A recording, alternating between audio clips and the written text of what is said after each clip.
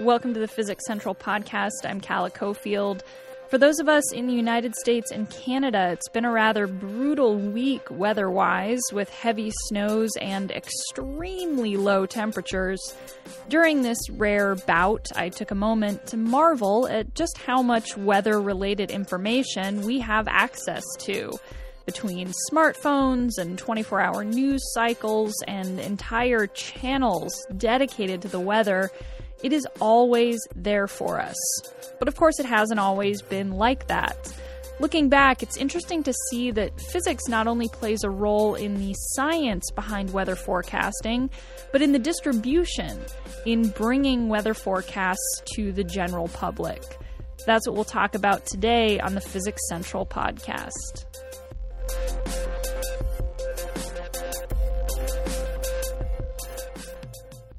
You know that old saying, red sky in the morning, shepherds take warning, red sky at night, shepherds delight? That rhyme, or some form of it, is believed to be more than 2,000 years old. The reason that rhyme has lasted so long is because it's actually rather accurate. We know now that high-pressure systems are responsible for the red skies, and because air tends to circulate from west to east in the mid-latitudes of the Earth, the presence of a high-pressure system, either at sunset or at sunrise, can also indicate the presence of a low-pressure system, which often causes storms. So maybe it's not as good as having a weather app on your smartphone, but people did what they could. The beginning of what we would consider the modern study of the weather really starts to take place during the Renaissance in Europe. Scientists in Europe, and not long after in the Americas, took up a very scientific approach to the weather. They started documenting and recording very specific weather data, like wind speed and humidity, and they took this data from many different locations and compiled it into these massive weather maps. Now, this scientific approach was partly made possible because of the advances that society had made. There were safer travel conditions, more communication between cities, better record-keeping techniques, and better instruments. In 1598, Galileo invented the first thermometer. In the 1640s, his student Torricelli invented the first barometer. A barometer, of course, measures atmospheric pressure, and around this time, people had discovered that low-pressure systems are a strong indicator of storms ahead. Physics tells us that nature tends to want equilibrium. So when there's an area of very low air pressure, air from a high-pressure area will come rushing in to even things out.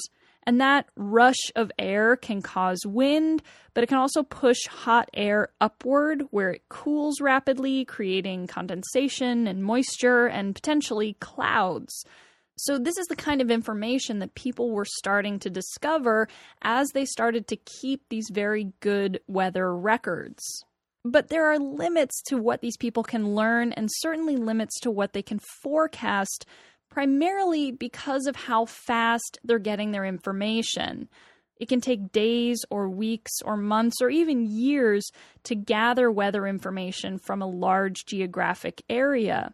So what scientists really needed to move forward with their study of the weather was a way to quickly send information across long distances. And that opportunity arrived with the invention of the telegraph. The telegraph was introduced to the mass market around 1836. It transmitted simple electric signals via a cable. Morse code allowed those signals to be turned into an alphabet, by which information could be sent over long distances immediately. By 1870, it was possible to send a message all the way around the world via telegraph. Every major city in the Western world was connected. By making it possible to share information rapidly across long distances, the telegraph laid the foundation for modern weather forecasting. So at this point, scientists in Europe and the United States had been keeping detailed records of the weather for hundreds of years. And once these people started to get daily information about the weather, something sort of started to click. And this technique called synoptic weather forecasting emerged. When scientists look at these weather maps of large areas like the entire US, and they keep track of all these variables like temperature and air pressure and humidity, they start to see these large-scale patterns, things like storm systems and cold fronts. That's what synoptic weather forecasting is, and it allows scientists to start making forecasts on a daily basis. Synoptic weather forecasting remains a fundamental part of modern weather forecasting. Your attention, please. This is the final call for LTU Flight 1551 with service to Dusseldorf. If, like me, you happen to be traveling this past week, you understand how important weather forecasts can be. If you're going to travel during a snowstorm, you run the risk of spending long hours in an airport or being stranded in an unfamiliar city. But of course, these are small compared to the truly large risks presented by bad weather, people's lives. In 1853, just after the telegraph was introduced, and just as synoptic forecasting is coming into its own, the Crimean War begins. In November of 1854, a storm over the Black Sea sinks a French warship and damages other vessels. Now, an investigation into this incident shows that a low-pressure system was detected in that area, basically meaning that the storm could have been anticipated and tragedy could have been avoided.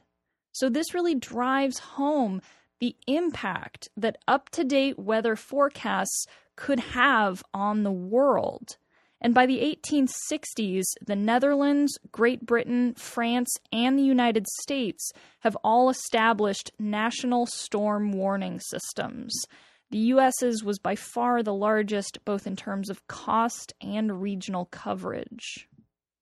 So weather forecasting comes into its own, and there's this fast and reliable way to collect and distribute information, but it's not quite enough because telegraph lines can't broadcast information to a large and general audience. And people in the weather industry know that this is a major issue. They need to be able to get up-to-date weather information out to the general public. So as the 19th century starts to wind down, scientists are developing radio technology. And this was obviously the tool that was going to bring weather forecasting to the masses. On Christmas Eve of 1906, one of the key developers of radio technology, a guy named Reginald Fessenden, conducted what is believed to be the first radio broadcast done purely for entertainment purposes. It included both live and recorded music and a reading from the Bible. People hundreds of miles away heard the broadcast loud and clear, and it signified that radio was ready for the mass market.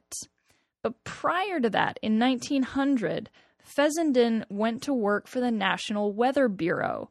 The Bureau was willing to pay for all of his R&D because that's how much they wanted to make radio a technology that could be used to broadcast weather information to more people. And by 1914, 100 years ago, the Weather Bureau, along with the University of North Dakota, started making the first daily weather broadcasts for farmers. The chief items of tonight's news are: weather will be mainly fair, but there will be local coastal fog and drizzle in the west and north. It will continue rather warm in all districts. Outlook for Saturday, similar. That was a weather forecast from the 1930s. As you can hear, it is fairly similar to modern weather forecasts, maybe a bit less detailed. Of course, television would soon compete with radio as the primary means of delivering weather reports to the public. In 1982, the Weather Channel was launched. Thanks to smartphones and the internet, having up-to-date weather information at your fingertips is always a possibility. Now, the 20th century also saw the introduction of numerical weather forecasting.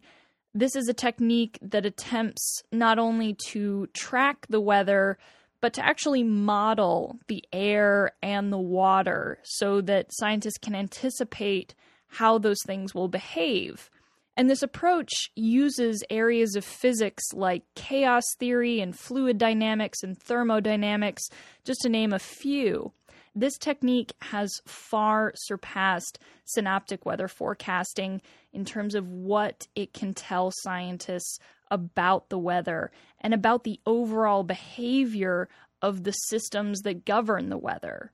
It's because of this technique that forecasters are able to see things like the Arctic chill that dropped in on the U.S. last week, bringing temperatures down to as low as 60 below zero. Now, of course, forecasting the weather doesn't stop it. It just gives us the opportunity to prepare. And that can mean the difference between an extra day spent at the airport or even people's lives. And for that reason, this is arguably one of the most prominent and visible ways in which physics has changed our lives for the better. That's all for the Physics Central podcast. I'm Calla Cofield. As always, you can find more podcasts, our Physics Buzz blog, resources, and so much more at physicscentral.com. Tune in next week for more of the Physics Central podcast.